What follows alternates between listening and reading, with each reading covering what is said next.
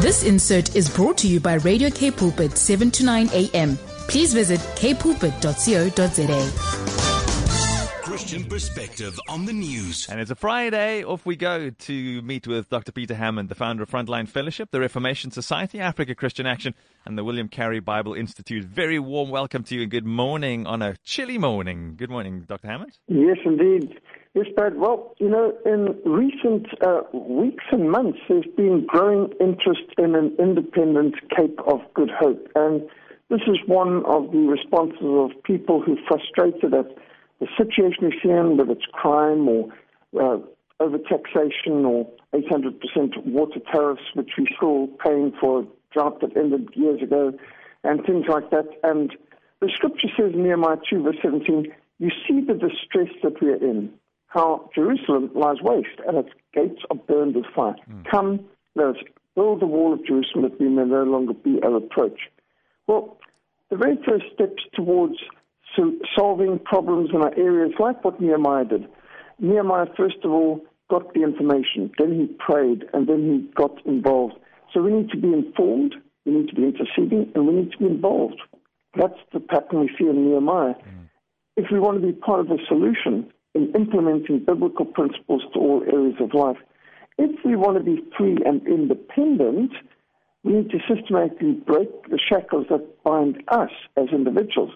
We should not want to be dependent on the state, on bondage, in debt to the banks, or reliant on state structures, or on corrupt politicians, or big pharma and big tech. And so practical steps that people can take if they want secession, independence, and freedom start with education, not indoctrination. So how about seceding from state indoctrination gulags? Ensure that your children and grandchildren receive a real Bible-based, Christ-centered, home-based education, not an indoctrination. Colossians 2 verse 8 says, beware lest anyone cheat you through philosophy and empty deceit, according to the tradition of men, according to basic principles of this world, and not according to Christ. That's Colossians 2:8. We should also go for entertainment, real entertainment, not exploitation. We should secede from Hollywood entertainment and defilement industry. Why should we want to continue to allow cocaine-sniffing drug addicts, blaspheming pagans and pedophiles and predators to exploit entertainment to defile us with their degrading degeneracy? Philippians 4 verse 8 gives us a standard for good entertainment. Whatever things are true, whatever things are noble, whatever things are just, whatever things are pure, whatever things are lovely, whatever things are of good report, if there's any virtue, if there's anything praiseworthy, meditate on these things. That's Philippians 4:8. Then we should secede from the mainstream media, which we could call the mainstream media. Instead of distraction from the real issues, and instead of deception from Slime Magazine, Newspeak, Useless News and World Report, the Communist News Network, the Bolshevik Broadcasting Corporation, the Sunday Crimes, why not rather choose to support alternative Christian community news media, real news, instead of fake news? Romans 12 verse 2 says, and do not be conformed to the world, but be transformed by the renewing of your mind, that you may prove what is the good and acceptable and perfect will of God. And then we need gyms for the mind. It's not only important to go to the gym for the body, but what about gyms for the mind? Libraries are gyms for the mind. We need to invest in home education, invest in our minds, invest in books, build up a library of books and audiovisual resources, which include examples of excellence, biblical solutions, Christian worldview. Because Proverbs 15 verse 14 says, the heart of him who has understanding seeks knowledge.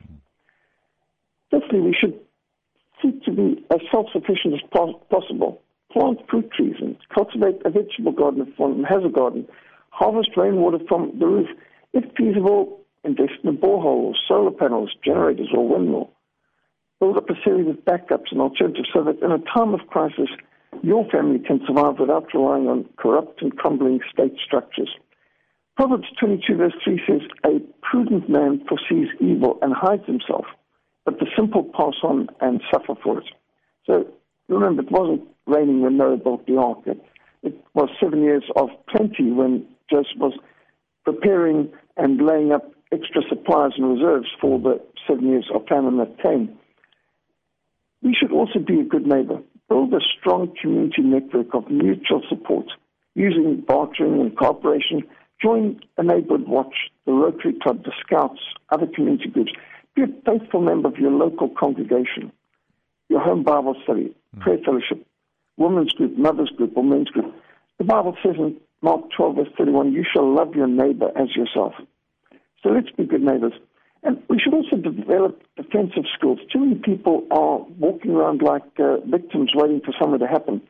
We should take up a martial sport like fencing or sword fighting or archery, target shooting, boxing, karate. I've had my daughters do kickboxing, and there's mixed martial arts, there's judo. There's many different ways of improving our eye-hand coordination, our skills in defensive arts. 1 Corinthians 16 verse 13 says, watch, stand fast in the faith, be brave, be strong. And we should support groups that are trying to be part of the solution, who are trying to find creative solutions to the problems, economic, political, crime, and others that are confronting us. And there's groups like Cape Exit and the Cape Independence Action Group and different groups that are actually seeking to work constructively for a solution to the political, crime, and economic problems that confront us. We should register to vote. You know, a lot of people say, what difference can I make?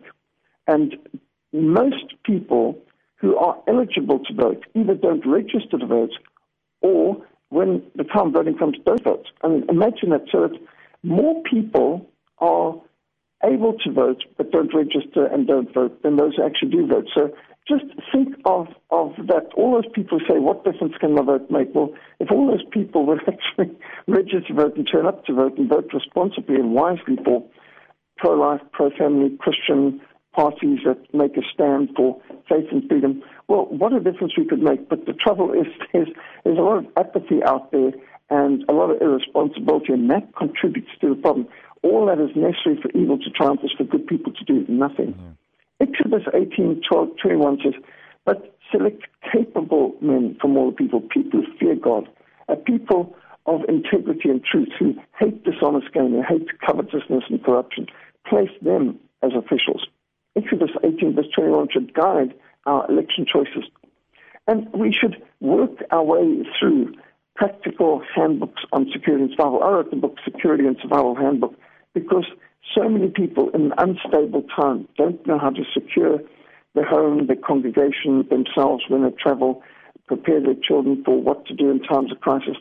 1 Timothy 5:8 says, if anyone does not provide for his own, and especially for the members of his own household, he has denied the faith and is worse than an unbeliever.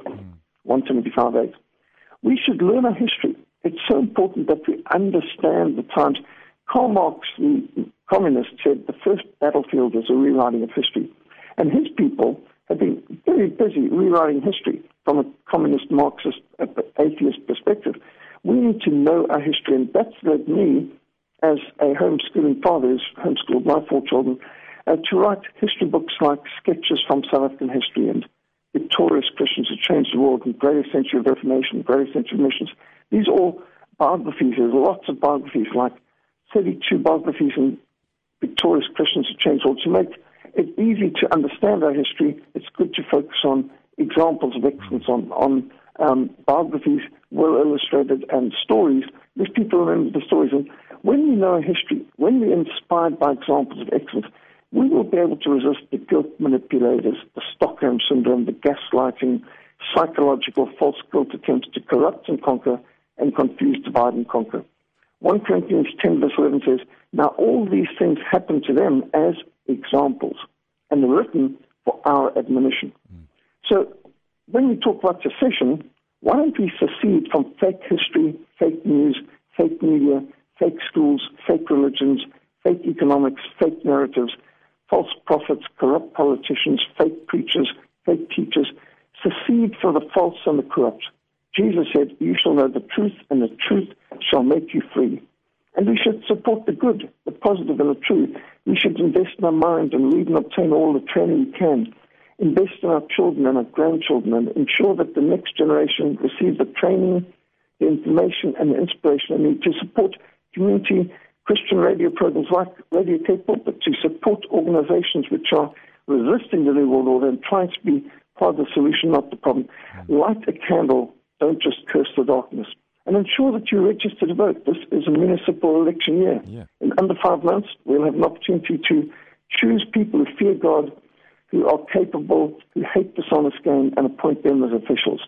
And we read in Isaiah 58, verse 12, those among you shall build up the old waste places. You shall raise up the foundations of many generations.